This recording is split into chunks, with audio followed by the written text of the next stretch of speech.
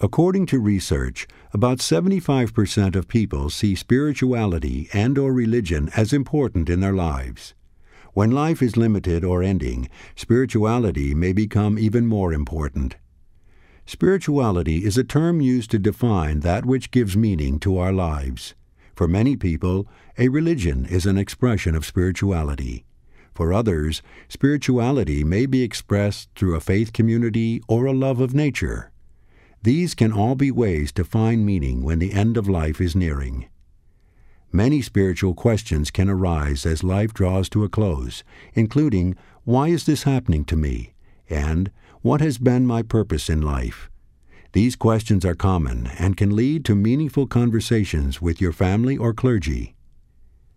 For some, spirituality is also closely linked with culture. People from the same cultural groups may practice the same religion or join together in a spiritual community. This can be a great source of strength and support in times of stress or loss.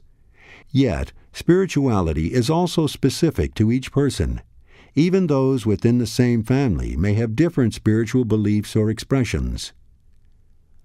A few of the survivors introduced in other Cancer Survival Toolbox programs illustrate the influence spirituality and culture can have, and the differences seen even within families. Alice and her husband and their children are all coping in different ways with Alice's leukemia, which has returned after a 3-year remission. Alice's Baptist faith is very strong, and she's found comfort in the prayers and visits of her minister and members of her church.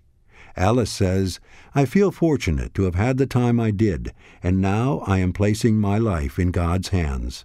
I know I'll be with Him soon, and I'll be loved and cared for in His kingdom."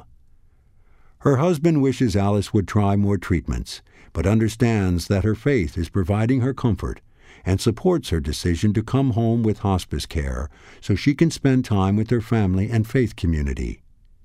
Her eldest son, however, is questioning his own faith in the face of his mother's illness.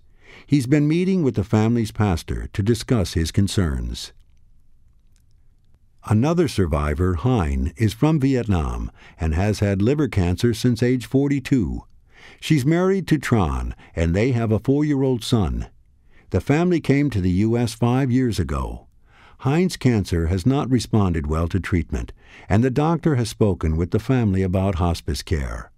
Hein quietly cried, and Tran thanked the doctor and said he would consider it. Tran believes a special clinic in California, which uses Buddhist teaching and provides herbal treatments and healing, can help his wife.